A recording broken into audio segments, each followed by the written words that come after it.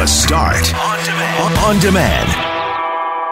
Hey, it's Brett. It's the Wednesday edition of the podcast for The Start with Mackling, McGarry, and McNabb. The U.S. midterm elections yielded the result we were expecting. We'll get details from Global's Reggie Cecchini on that. Jack White had a concert Tuesday night at Bell MTS Place, and they had a policy, no cell phones allowed. Not in the sense that you couldn't bring them in. You were allowed to bring them in, but they gave you this special pouch where you would put the phone in and then it would lock. So you couldn't use it during the show because they wanted you to actually enjoy the show and watch it with your eyes instead of through your phone. So we're going to have a chat about that. We're going to talk about a woman who got 2 speeding tickets in 2 different cars on the same morning from the same RCMP officer on the Perimeter Highway. Whoops. We're also going to talk about Member of Parliament Tony Clement. He is in trouble for exposing himself. He's been exposed for exposing himself with inappropriate pictures that he sent to someone who then extorted him or tried to extort him for a huge sum of money. Huge football game this weekend. Winnipeg Blue Bombers visit the Saskatchewan Roughriders in the CFL playoffs. We'll speak to Bomber legend Bob Cameron about this storied rivalry. And then finally, we want to introduce you to somebody who's going to be at the Sherry Zedek Synagogue on Wednesday night. His name is Noam Gershony, and he tells the story of how he was an Israeli helicopter pilot and survived a harrowing crash and went on to become a Paralympic gold medalist.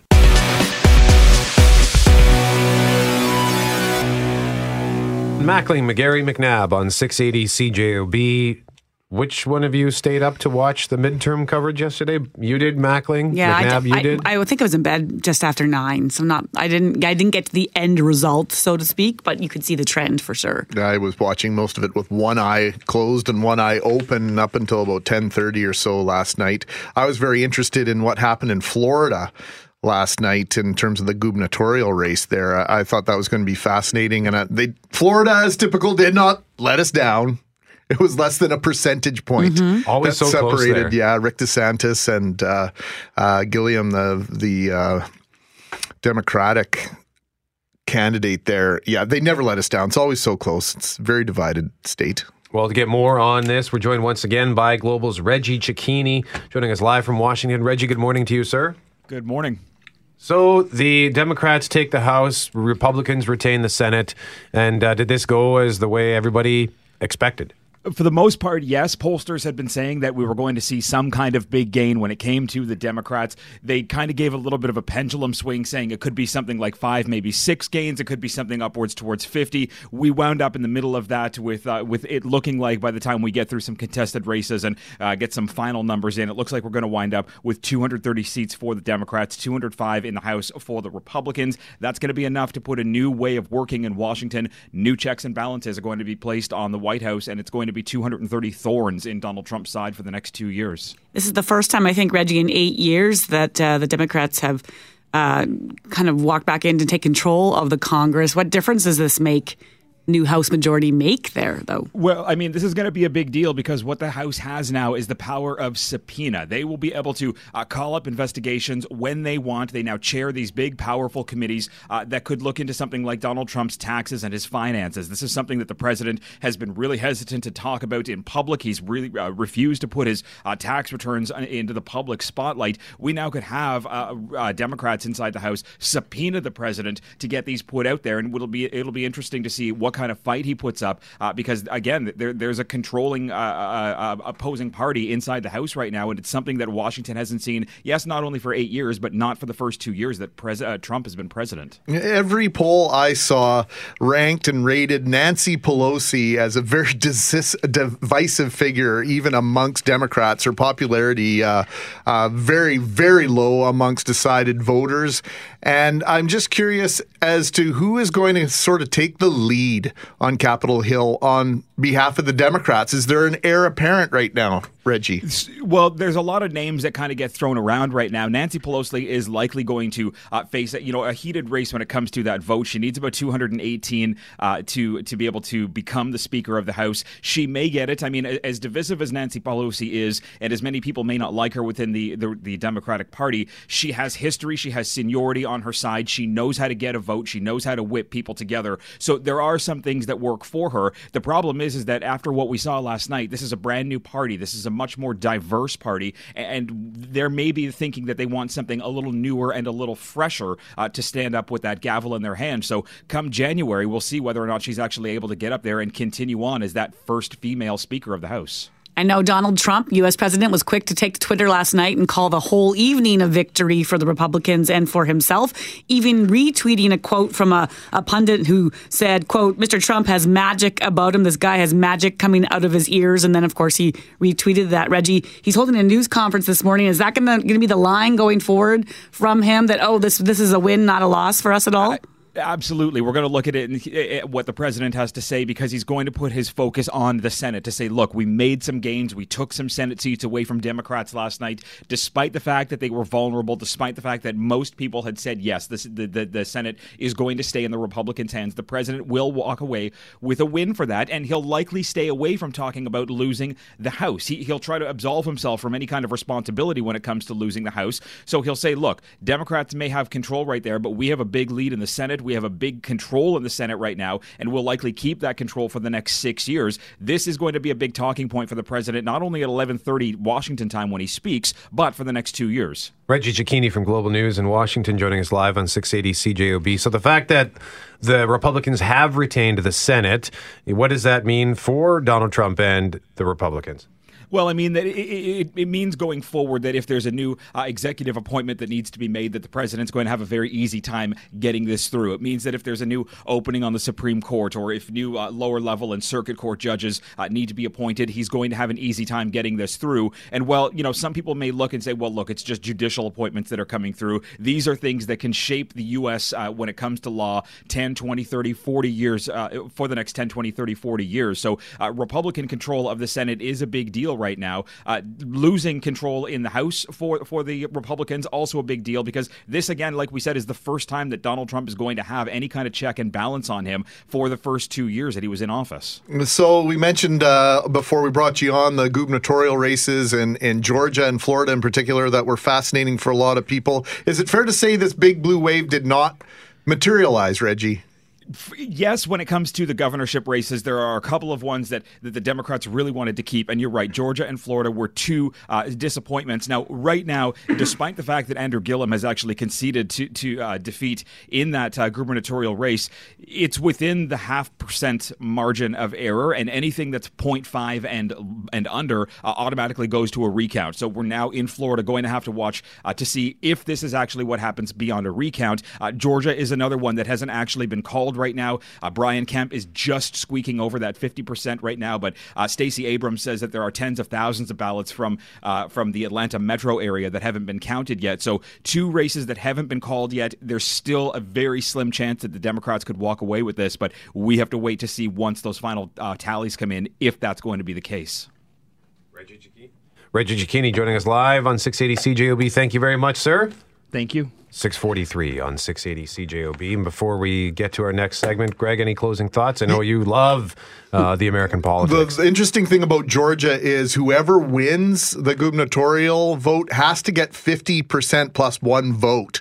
So there was a third-party candidate in there, and they were wondering if maybe that person might steal enough votes where they might actually have to have a runoff in January. So depending on these tens of thousands of votes that are apparently still out there, that could take the leader, Kemp, below that 50%, and they might have to do this all over again in January, which would be absolutely fascinating. It was also interesting to watch Georgia because that's where they had to extend the voting hours, I think, because of lineups and such a massive turnout, and then questions about would this even be a fair election if not everybody got a chance to vote because polls closed, and so there's all sorts of things. I see why she's not conceding. I wouldn't either.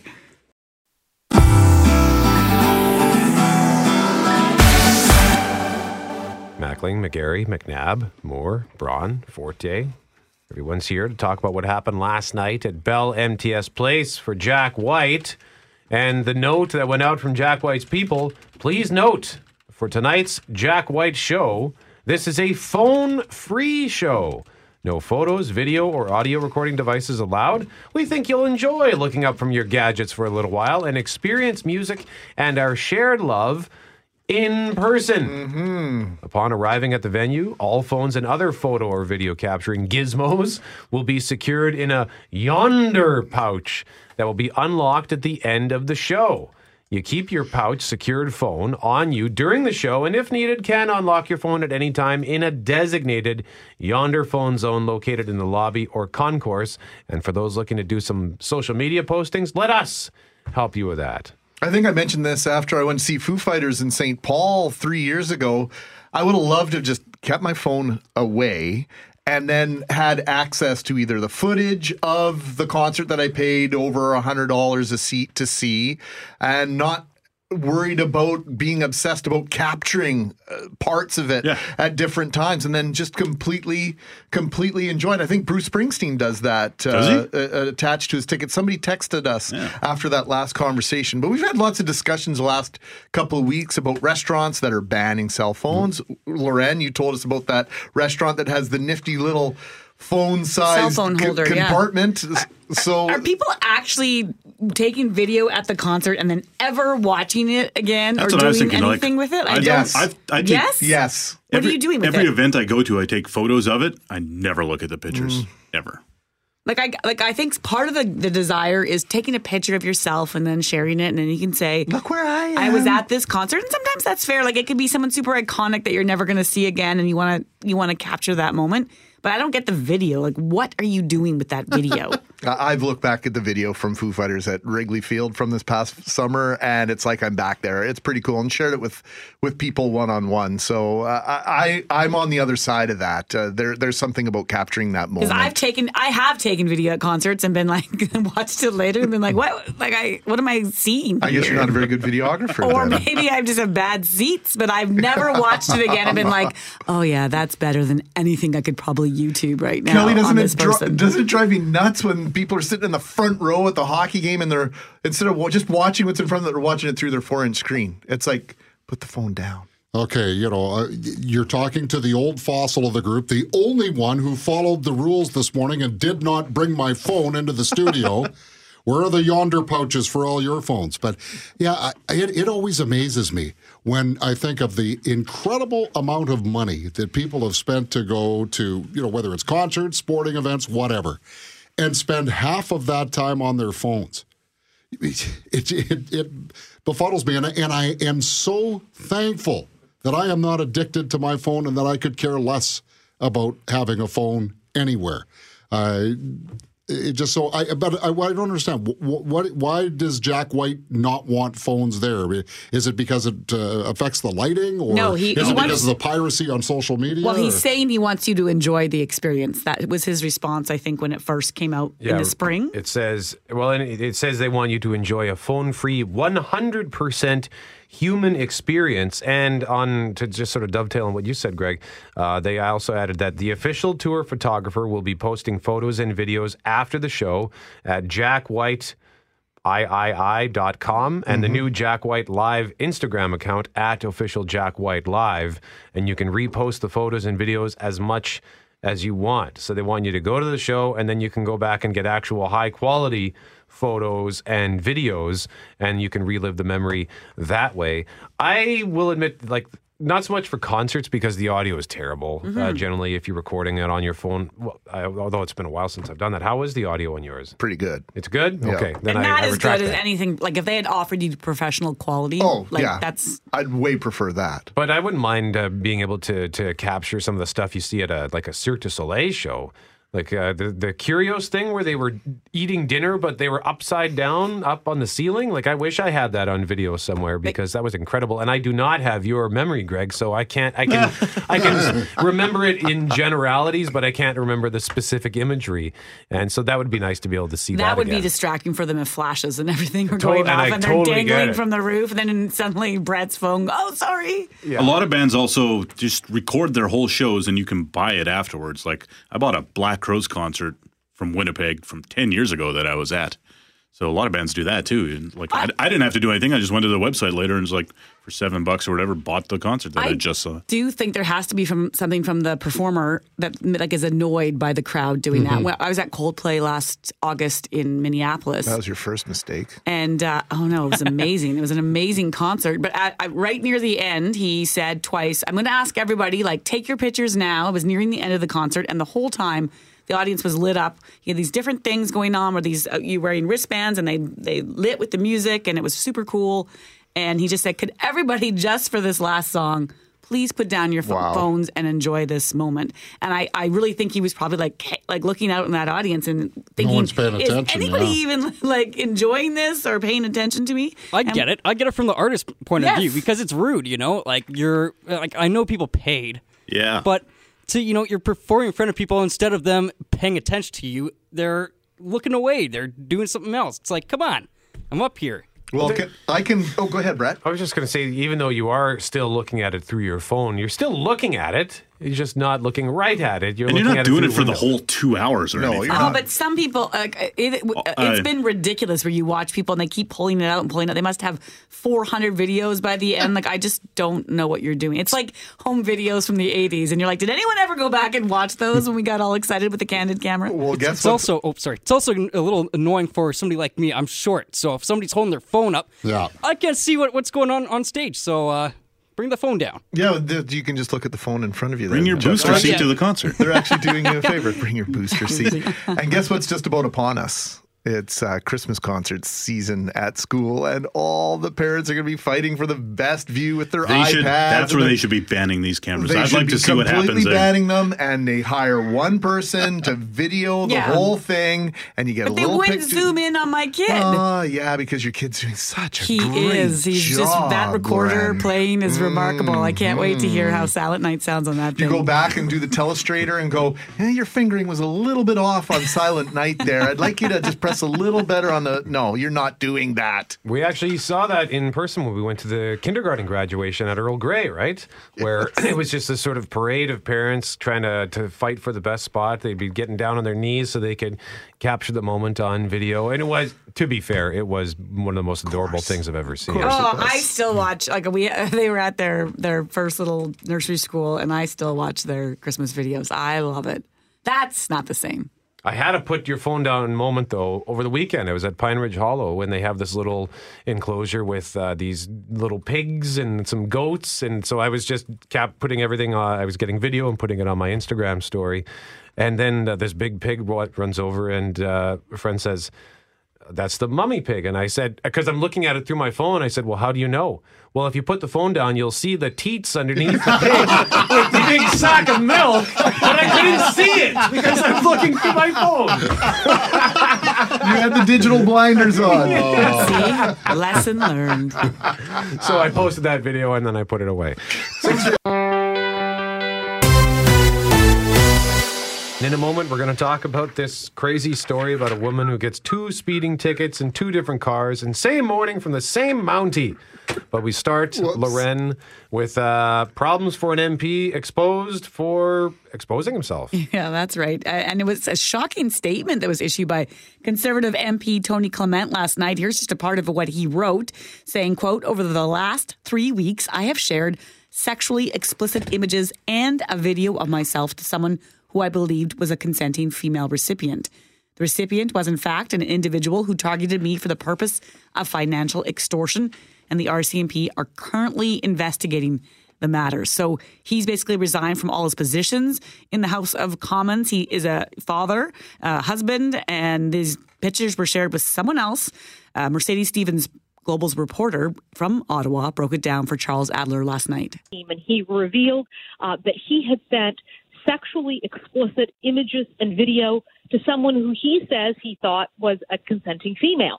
But he discovered that, in fact, there was someone or other people behind this profile who were looking for money. And I can tell you that multiple sources have told Global News that after he sent these images, he was faced with a threat to basically pay up or have them released. And we have confirmed here at Global, Charles, exclusively that the demand was for 50,000 euros. So not an unsubstantial sum of money. Did you work that out, Greg? 50,000 euros is... That's about 80,000 Canadian dollars. Yeah. Yeah, it's a lot of money. Yeah, so we're going to talk to Global's David Akin after 7:30 news just to hear a little bit more about the fallout from this. But, I got so many questions about why people do this, how it happens. And so we're also reaching out to different experts in the sexting field because it's hey, we can knock them for doing it, but a lot of people do. The headline at cjob.com, driver gets 2 speeding tickets in 2 different cars in same morning from same RCMP officer. And the tweet that went out from RCMP reads as follows. What did you do before noon today? A 30-year-old woman was pulled over for speeding in 2 different cars this morning by the same officer on the west perimeter. At 8:27 a.m., she was clocked at 124 kilometers an hour. $364, and at 11:55 a.m. for 119 kilometers an hour, $299, for a total of $663. I think the thing that gets me the most is 2 different cars. I don't know how that works. Yeah, it feels deliberate. Like went home and was like, I don't want to get busted again, so they won't catch me this time if I get in the green car or whatever. In the faster car or slower car, maybe. The chameleon car, the invisible car. What are you thinking? Yeah, especially like when I haven't had a speeding ticket, I think now for about 10 years. The last one I got, I was heading over the Maryland Bridge. I was coming off Academy, heading over the bridge towards downtown, and I was doing 67 and a 50. The new divide by Lincoln Park was on Power 97. And I don't know what it is about that particular curve, but there's something about going around a curve like that. I don't know if it's like a slingshot effect, but I just feel this urge to put the pedal down. I guess so. And combined with the loud music, that was a big hit at the time. And it all was like 3 seconds of not paying attention, and sure enough, I put the pedal down, and there was a cop sitting behind a planter just coming out of the gates, that little community there that's off to the side, and I got nailed for that. And the last thing on my mind after that was even approaching anywhere above the speed limit, and now I probably anger a lot of drivers because I usually don't do more than 5 over the limit. Maybe on the highway I'll go 10. I can't get over how slow I am now on this shift to drive in. Like I just drive, it's so dark, and I'm like, why am I awake? And so I just peter along. And some days I'll look down and be like going 85 in a 100-kilometer highway and wonder what the heck I'm doing, but I'm nervous or I'm kind of in the zone. I don't know. It's dark, right? You want to be safe on the highway. I've been pulled over for speeding 3 times in my life, twice in the greatest province in our union, Saskatchewan. Like, this is the problem, Greg. Every time you say that, we have to explain to people your strategy of reverse psychology so the Bombers win this weekend if he cheers for the Riders. Continue on. Yeah, but I love Saskatchewan. It's the greatest place ever. Yeah, so once was on a Sunday morning. My buddy and I were driving to try and catch up to our friends that had left about 12 hours before us in to Lake Louise and then to Panorama. And my buddy looked over, he goes, Mackling, going a little bit fast. I go, it's Sunday morning. We're in Saskatchewan. Even the RCMP are at church. About 12 minutes later, I got pulled over, $180-something ticket. That was back in 90. What were you doing? I'm 35. And in a Rabbit. In a Volkswagen Rabbit. And then another time I was coming the other way, going to meet a friend in Regina, and I was anxious to get there. And is this an emergency situation, sir? No, officer, it's not. Well, you're driving like it is. I had the same thing in Saskatchewan. We were on our way to the Heritage Classic in Edmonton, 2003, the very first one. Right. Going to pick up our siblings at the Edmonton airport, my brother and I. So I was speeding a bit through Saskatchewan. Guy pulls me over. I say, I'm on the way to the hockey game, thinking that would... He said, I don't like hockey. I found the one RCMP officer who didn't care about Wayne Gretzky and the gang.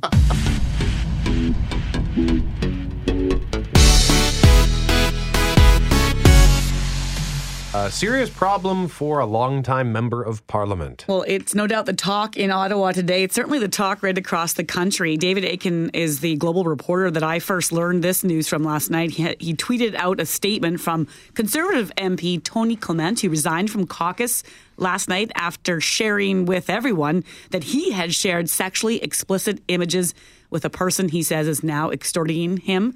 And of course, he is a married man, a father of 3. And so there's lots of questions about his personal life, about his political life, and what was going on in the first place. So joining us on the phone now is Global's David Akin from Ottawa. Good morning, David. Morning, Lorena. And just to be clear, he hasn't resigned from caucus. That's actually going to be an issue we're going to try and follow today. He resigned from his parliamentary and caucus positions. He was, for example, the Conservatives' justice critic in Andrew Scheer's shadow cabinet. So he's resigned from that. He's also resigned from a newish National Security Oversight Committee, and this is where this becomes a bit of a bigger deal. This particular committee is an all-party committee that is set up to oversee the activities of the RCMP, CSIS, CSE, and he would have had access to the most top secrets. And for those in the national security community, this is the nightmare scenario, where a member of this committee who has all these secrets somehow has not set his or her private life in order, that it would survive public scrutiny, and sure enough, that's what's happened, and has left him or herself open to some sort of blackmail or extortion. The RCMP is investigating here. We do not know anything other than what Tony Clement has said, that the person who's trying to extort him was what he thought was a consenting female friend, and he sent these sexually explicit videos and images of himself. This individual turned around and told Clement, fork over 50,000 euros. That's right, 50,000 euros, or this will all come to light. 50,000 euros is about 75,000 bucks Canadian. It's a lot of money, even for a parliamentarian. And that's when Clement went to the RCMP, but he also told the Prime Minister's office, he had to tell the Privy Council office, because they're involved in this National Security Committee, and of course he's told his leader. So this makes the Tony Clement affair, if you will, a bit of a bigger deal than just a yet another scandal in which an MP is involved in potentially inappropriate sexual activity. And we should point out, in this case, unlike the other situations where MPs are involved in inappropriate activity, Clement here is saying he's the victim. In the sense that he's a victim or potentially a target of extortion. So this is a strange one, honest to God. And you're right, Parliament Hill tongues are wagging already this morning. We're just about an hour away from a closed-door Conservative caucus meeting. They do this every Wednesday. I'd love to be a fly on the wall in this particular meeting. I'm not sure if Clement's going to be there, but he has every right to be. He's still a member of the caucus. So he was compromised, and that is potentially the bigger issue, right, David? Absolutely. And we've seen this before.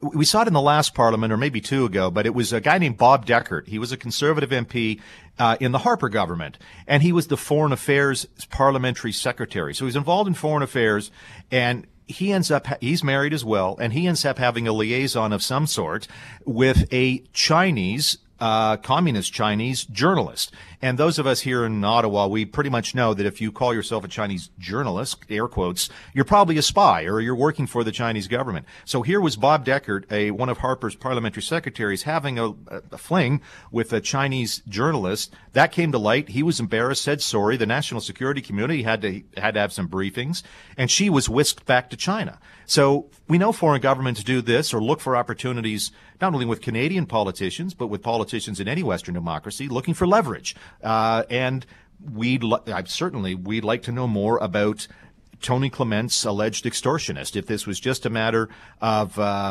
somebody looking for some money from a Canadian politician, or looking for some leverage on a policymaker who had Canada's secrets in his back pocket. David, I know we're talking about Tony Clement, but I got to just pedal back to what you just said about, in air quotes, regarding a Chinese journalist. Do you care to elaborate on that? I don't really know anything about that. So the Chinese state media is called Xinhua, and Xinhua employs journalists around the world, and they have accredited journalists here in the Parliamentary Press Gallery, and it's pretty common knowledge in most national security agencies that if a Xinhua journalist is in the room or coming to your event, be aware that this person is collecting information for the government, for the state. And that is their quote-unquote cover, and not only in Canada, but in places around the world. Xinhua is, as I say, it's a state media, but we have state media in the sense we have CBC in this country, but they couldn't be more different. CBC is independent journalists doing the work I do, you do, etc. In China, if you work for Xinhua, that's state propaganda you're producing, and it's it's the government telling everybody what the news is. So it's a big deal when you have an affair. If you're a parliamentary secretary for the foreign affairs minister, if you have an affair with a Chinese journalist, that's something that really gets people's attention. Has Russia been mentioned at all? With all the talk of collusion and Red Sparrow and all the rest. I'm just curious. And that's a line of questioning. I know we haven't had a chance to talk to Conservative MP Tony Clement yet, but I just wonder where. Well, he's not taking calls, and we absolutely want to know about this. Don't forget, this came out. Everybody's watching midterms last night, right? And all of a sudden, boom! Tony Clement starts trending on Twitter, and not for a good reason, about what's going on. Sure, we definitely like to know if is this a Russian individual? They're asking for euros. Is this a Canadian who's trying to hide some money offshore? Is it somebody from out of the country? Again. This is the great scoop by our colleague Mercedes Stevenson here to identify the fact that it was 50,000 euros that Clement was being asked for. I should point out, Tony Clement was born in the UK. He came here as a young child, but he is his heritage. I think it's Greek Cypriot, but born in the UK. So he is a citizen of the UK as well as of Canada. And here, an extortionist person is asking for 50,000 euros. The other thing, and this is a wrinkle here in terms of identity. After this news came out, Twitter filled up with a lot of women, largely the same age, college age. Many of them looked the same, brunettes, not one, not two. I'm talking several who said, in retrospect, I've found it creepy that Tony Clement would be on Instagram on my page and liking all sorts of my photos. He'd dig down into my Instagram account to like photos of me. Again, this is many women. Tony Clement was a digital sophisticate. He has 11,000 Instagram followers. And for those not on Instagram, that's a lot. He had 77,000 followers on Twitter, 3,500 followers on Facebook. And again, we're hearing comments from women on those platforms saying, yeah, now, come to think of it, it was a little strange that Tony's in his late 50s. He would be liking so many pictures of essentially college-educated or college-age or a little bit older women. So that's another wrinkle to this mix. We're looking at Tony's social media habits, trying to get some clues as to who this extortionist might be. David Akin joining us live on 680 CJOB. David, thank you very much. Great, thanks. Cheers. David from Global News.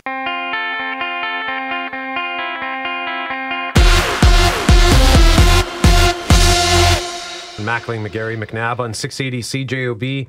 Ed the Sock is coming to Winnipeg, and he spoke with Hal Anderson afternoons yesterday. We are going to play some of that conversation coming up at 8:37. But no one's coming to Winnipeg this weekend, but heading to...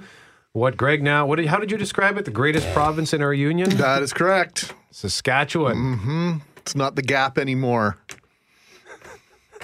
So let's ask our guest what he thinks about that. Bob Cameron is on the line.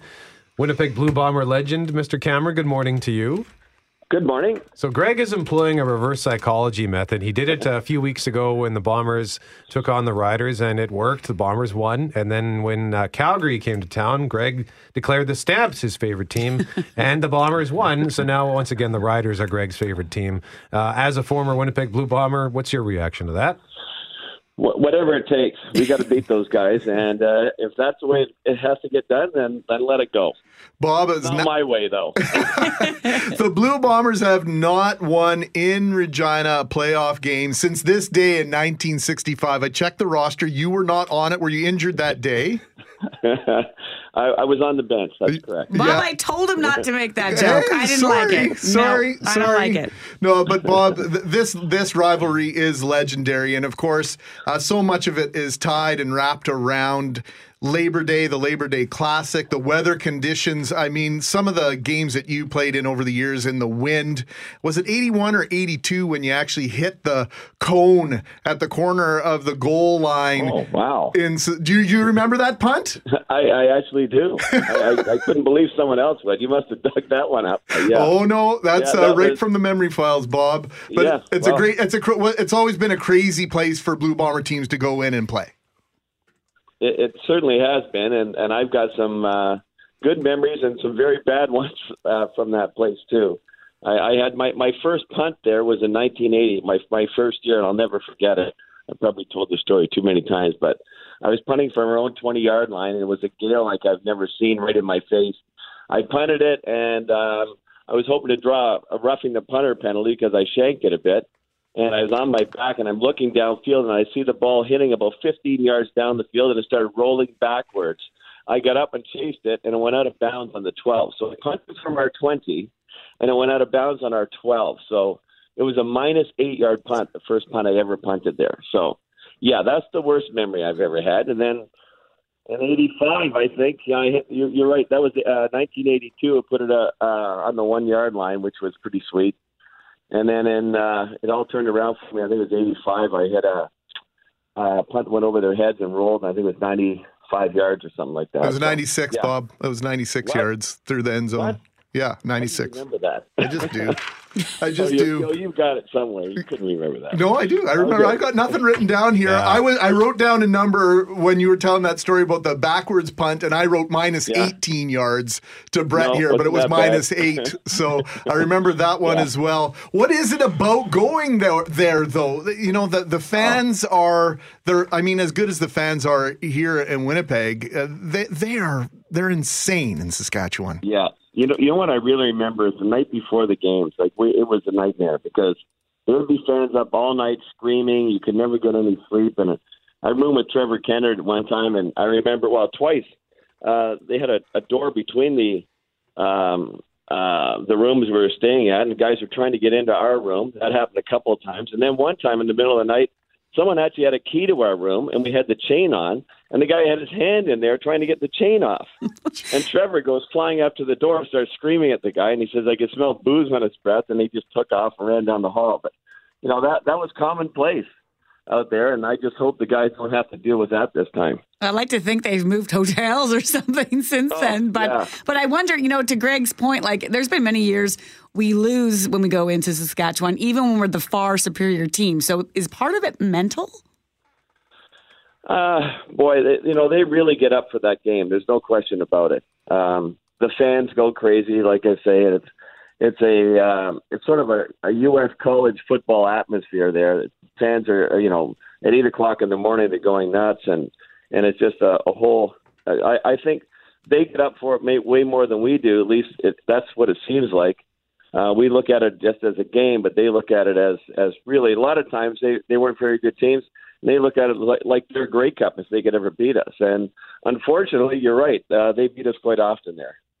Bob, this is you were no stranger to big games and preparing for them. You won 3 Grey Cups as a Blue Bomber. So what is going to be the key here? Because the Bombers, by all accounts, are really the hottest team in the CFL right now. They're playing the best football that they've played all year. They're putting all things together. And Doug Brown and I recorded our Blue Bomber podcast yesterday. And basically I summarized it this way. If the Bombers lose, it will be because they beat themselves. How do you overcome that?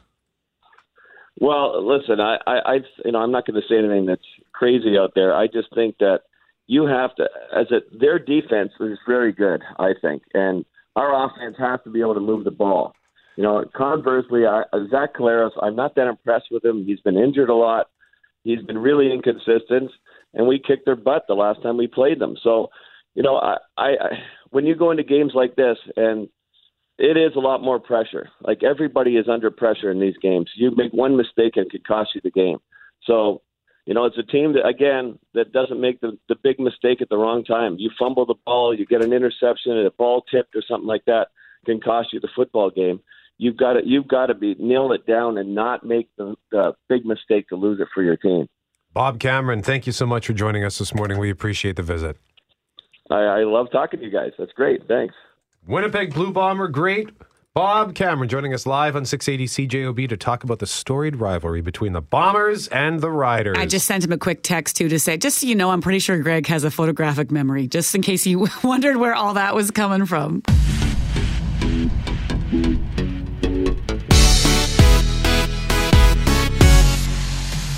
Mackling, McGarry, and McNabb on 680 CJOB. Tonight, something special happening at Sherry Zedek Synagogue at 561 Wellington Crescent. It's presented by JNF Manitoba and Saskatchewan, where you can hear the story of an Israeli helicopter pilot crash survivor becoming a Paralympic gold medalist. It is free admission, and that person is here in studio with us. His name is Noam Gershony. Noam, thank you so much for joining us today. Very nice to meet you. Hi, thank you for having me. So the first question that we wanted to ask you about, one of the things that I was curious about is the story of you becoming a pilot. How did that come about? When did you, I guess, how old were you when you first realized you wanted to be a pilot? Actually, my dream wasn't being a pilot. When you turn 18 in Israel, everyone has to enlist to the army. And I wanted to be an infantry combat soldier in a special unit. But the army has its priorities. And I always said I would give my 100% wherever they put me. So flight school was the thing they want me in. And it took 2 years to graduate. And another, I would say, 14 months of intensive training till you become an operational pilot. If you sign up for the Canadian military, you might see battle. You don't always know that. If you're in Israel, I think any kid that grows up and knows they're going to be in the army, no matter what, man or woman, right? Yeah. But also that you're probably going to see some sort of conflict, because unfortunately, just that seems to be the events over there. Yeah, we live in a dangerous neighborhood, Israel, and the Middle East now is stirring, and actually, it's always stirring. So for you, it was 2006 when you had your injury with Lebanon? Israel? Yeah, I was serving for 5.5 years. Usually mandatory service for guys is 3 years and for girls 2 years, but if you serve in flight school, you have to serve additional time. So 5.5 years after I enlisted, I was injured during the Second Lebanon War conflict. What happened in this crash? Our mission was to support ground forces, and in the middle of the mission, we flew 2 helicopters in the same formation, 2 Apaches, and we collided with the second helicopter, and we were 6,000 feet in the air, and we started crashing both helicopters. How did you survive that? Yeah, that is unexplainable. Some said miracle, some said divine intervention. My co-pilot was killed because we lost control. We lost our tail rotor, and we lost our night vision system as well. It was in the night. But I don't know how, but they were able to save me. I imagine there's no getting a parachute on in that moment and trying to save yourself, right? Yeah, we don't have an eject button or parachutes in helicopters. Whatever happened to the helicopter, you're stuck inside. So we had a long way down. It took us about a minute of uncontrolled falling, and we crashed. And I woke up a week later. I was unconscious for a week. I woke up a week later in the hospital with no memory of what happened. And then, my life changed. I just woke up to a completely different reality. Well, and this new reality is something that I think should be celebrated. You're celebrating it. You're living your life to your fullest. And Noam, I get the impression that when you tell that story, it's sort of ancient history because your limitations do not define you. No, I don't think so. I mean, it took a lot of time to rehabilitate and to recover and to regain my strength and try to work on my new physical disabilities. But yeah, definitely, I don't prevent myself anything, and I think my life is I would say better than it used to be because I know how to appreciate the small things today, like walking. It took me 2.5 years to be able to walk again, to get out of the wheelchair and be able to walk more than a few steps. So for me, walking and standing and doing basic things, things people take for granted. I don't take things for granted anymore. So. Yeah, I would say I know how to appreciate life better. I don't want to gloss over your injuries. I just want to mention them. It was your legs were broken, your pelvis was broken, your vertebrae. Both my legs, both my arms, vertebrae, pelvis, jaw, elbow, and shoulder. Yeah, that's it. These two give me That's it. Well, that's a long list. These two give me a hard time about my ability to remember certain dates and what happened on a certain day. I'm going to quiz you about your own history. Okay? Okay. What happened September 8th, 2012? I won. First of all, I have to say, it's the birthday of my grandmother. Wow. That's first of all. Yeah, and she's 94 years old. These days. Still living. Still kicking, yeah. But I won a gold medal in the London Paralympics in wheelchair tennis. That must have been an incredible achievement for you. What did it mean? It's just crazy, I never thought I can represent my country again. And, in the hospital, the first thing I think you lose is your self-confidence. And 6 years after my injury, I'm representing Israel in the biggest stage sports world has to offer, the Olympics. And I see the Israeli flag, hear the national anthem, and I know I'm there, and my family and friends are there with me, and they were with me when some hard times in the hospital and the rehabilitation center. So just being there, I think I'm still digesting that. I don't know. I believe if people come to the presentation, do you play the video of you when you win? Oh yeah, I during my presentation, I brought with me a few pictures from before the injury, military service, of course the rehabilitation center when over there I'm like weak and thin and skinny, and then of course the sports, the way to the Olympics, and of course the gold medal ceremony. Yeah, you talked about that loss of confidence. And your mental strength is so important for anyone. But then when you get on a stage like the Olympic stage, you need to have that edge over someone. You need to be mentally strong to succeed, so that you come out the champion. How did you get from this, from that injury and mentally strong enough to also overcome all that? First of all, I had the support, an amazing support for my family and friends, and they were with me every day and every night in the rehabilitation. I was there. I was in the hospital for 6 months, and there wasn't even 1 second I was alone. For 6 months and another year of daily treatments.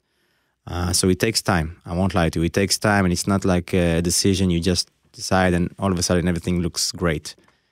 You have your ups and downs, and you have your issues, and you have your hard days and sleepless nights. But I believe everyone has their inner strength, and everyone has these powers. You just have to find a way to reach them and believe in yourself.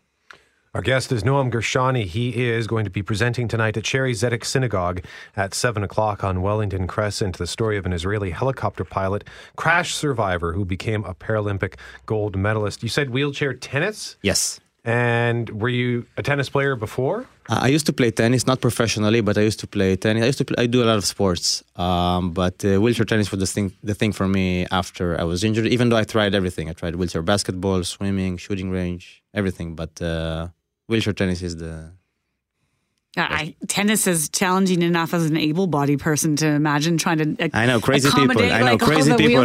Just crazy. It's for crazy people, but I imagine with disabilities. It's even crazier. A ball around. Come on, it's not that hard. Ariel Belnikov is also here. Ariel, you and I have known each other for a long time now. Why are you doing this? Why are you bringing Noam to the city, and tell us a little bit about his agenda today? Thank you for having us here, you guys. It's wonderful. And thank you, Greg. Long time, really. We know each other. Why Noam? Because of what's happening here, the magic that you have in a place when you get a person like Noam that is defying every day, every minute, the odds.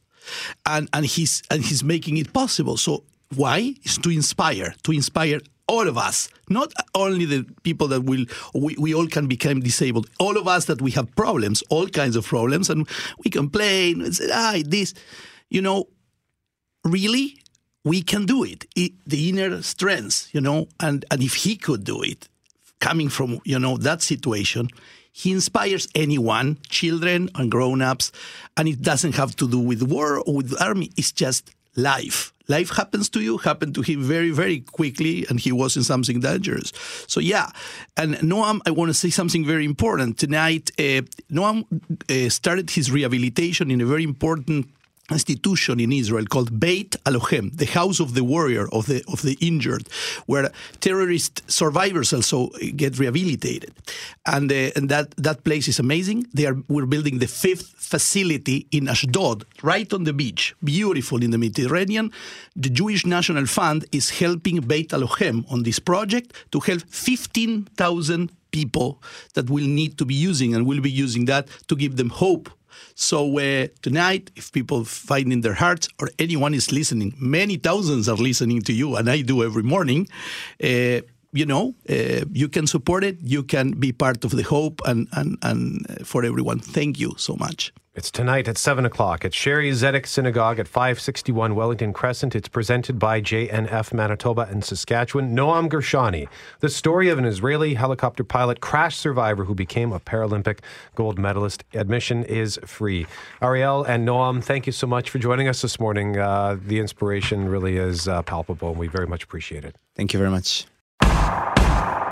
The Start on Demand is available on Apple Podcasts, Google Podcasts, and anywhere you find your favorite podcasts.